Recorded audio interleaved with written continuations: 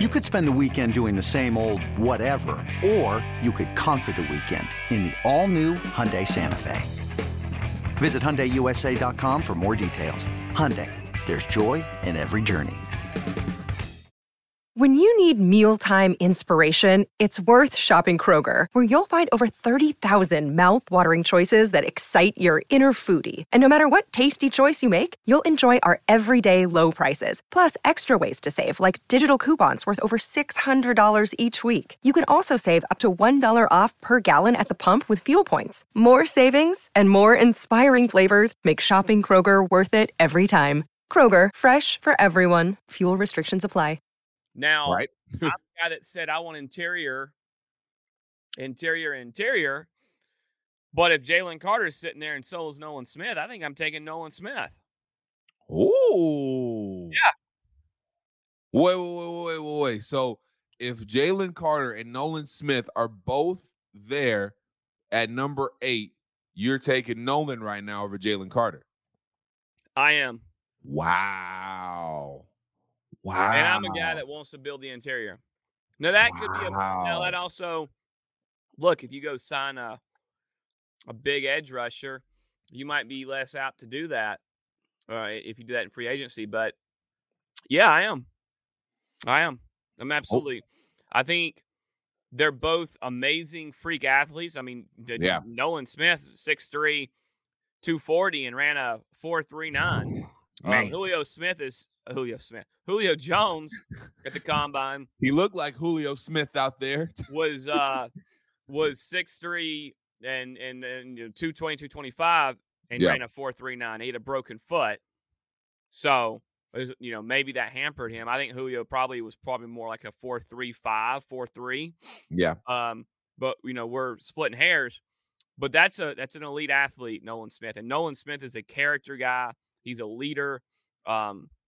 There's no off the field issues. There's no concerns. Nope. He can play at the highest level. He's a little light in the ass to me for an edge rusher. But he's not putting his hand in the dirt like a lot of so you're not running a 4.3. So if they come in here with a 3.4, that's a guy that fits that 3.4 mold. He can do more than just get after the quarterback. Now he's going to have to make sure he grows and develops. But and I know that the comparison here, if they were to do something like that, would be with Vic Beasley, because that was about what Beasley was 6'3", 250. But Nolan Smith's a guy with the character. I'd rather have him because there's less concerns for me. But I want an interior guy, I've said. But yeah, I would be right now, March 3rd. I'd lean towards Nolan Smith over Jalen Carter if they're both there. Woo! No, I could be wrong. I'm just a radio producer and a fan, so I'm not a scout or anything. But and I'm going to talk. By the way, I'm going to talk to some people and see what they think about that.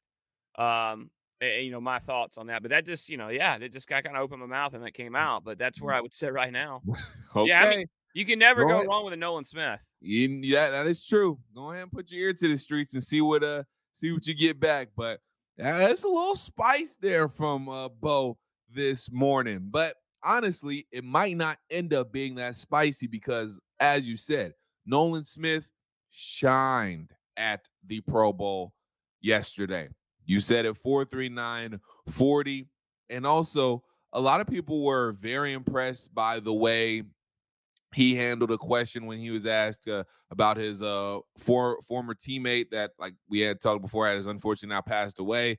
A lot of people were impressed by the answer that he gave, and the emotion that he showed and things of that nature. So, with that being said, Bo, you just said if Nolan Smith and Jalen Carter are there, you're drafting Nolan Smith right now. How much did Nolan Smith improve his draft stock yesterday with not only his performance, but the way he answered questions as well? How far up is he going to shoot when it comes to the draft board? I think it's a good question because, he suffered the pec injury in November. Right. And I think a lot of people unfairly say, oh, well, he's going to drop, which I think it's kind of stupid. I hate when people do that stuff and say that stuff because Nolan Smith is still, he was the best edge rusher in season in 2021 for UGA. And at that point, when they won the national title, that's a team that put out guys like Trayvon Walker, right? Right. And then last year he was, he came back. He's playing well, and he tears his pack. I guess I think to answer your question, I don't know if he like jumped from like 35 to 12 or something. Yeah. I think he reminded people who the blankie was. Right. I think that's what he did. I think that's the impression he made is, hey, I'm still here. I'm still that guy. I was still the leader of that defense. Right. I think he just reminded people of who the hell he was. And that's a big deal. And by the way, I'm sorry, do the Falcons not need an edge rusher all of a sudden? All I've heard all offseason is, they need an edge rusher, This guy fits what you do. He's a stand-up player in a 3-4. He's like I said, he's a little light in the ass, so he's gonna have to play that outside linebacker spot like we saw Ebiketie and Zoe play. But I think he could do it. Now it's just are you comfortable with his size? Yeah. Because Ebiketie's 250. He's 6'3", 250, and he's a guy that we saw at times needed a little extra push from the interior to help him win. I mean, Lorenzo Carter is a guy that's 6'5", 250. So he's a little bit off what those guys are, but he's clearly put on a little bit of weight. Give me another 5 pounds. And let's see what we can do, because he's a hell of an athlete. He's a good player. He's played at a high level in the SEC, and he's a guy that just jumps off the page with athleticism. And a lot of people are going to be like, well, you didn't want Nakobe Dean last year. Why? Because Nakobe Dean is a guy that was 6 foot, 215, playing the middle linebacker spot, and he was undersized for what they want to do here. But this is the guy that's an edge rusher, so it's a little bit different for me anyway. So let's run with this for real quick for a little bit. So, in fact, I might even be wrong. Nakobe Dean's not even 6 foot. Ooh, and he's pretty undersized. 220. I mean, he's a smaller guy. Yeah. And he doesn't run. He doesn't run like Nolan Smith. He doesn't run like Debo. He's a more instinctual guy, and I think that showed that he couldn't he couldn't play. He couldn't get on the field this year. And I know he was on a good team. He was on special teams. But their front four is where their front four and their secondary is where they made their bones. Not their linebacking core was an average group. Yep.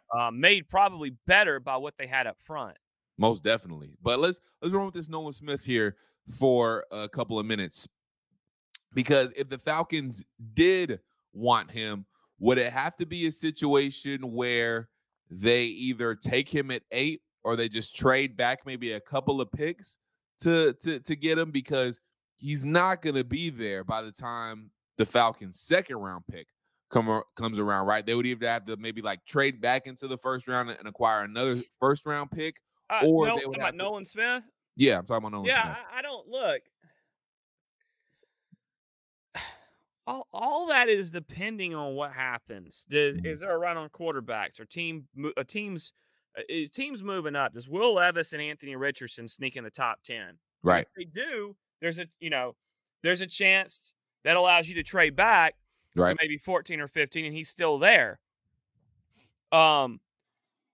So you have to trade to be able to trade back and get guys. You have to have trade partners. You have to have there has to be a run on a certain position that helps you with all that. I mean, everything has to play out. And look, they might be in a position where they're not, because of maybe they lose their right tackle or something. You're not in that situation to do that. So, I mean, yeah, in a perfect world, you trade back to 20.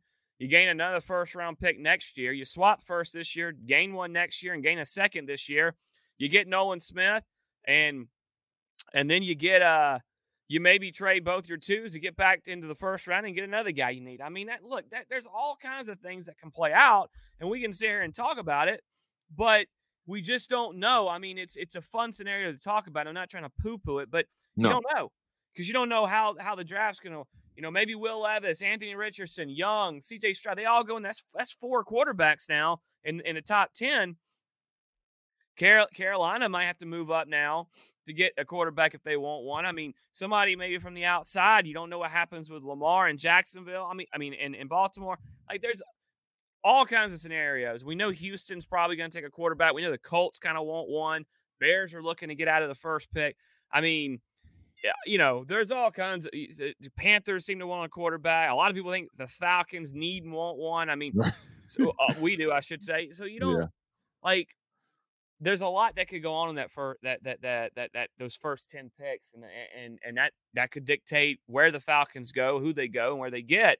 And I know that that it's easy to say, well, we're going to take the best player available is what they've said. Well, that's the best player available on their board.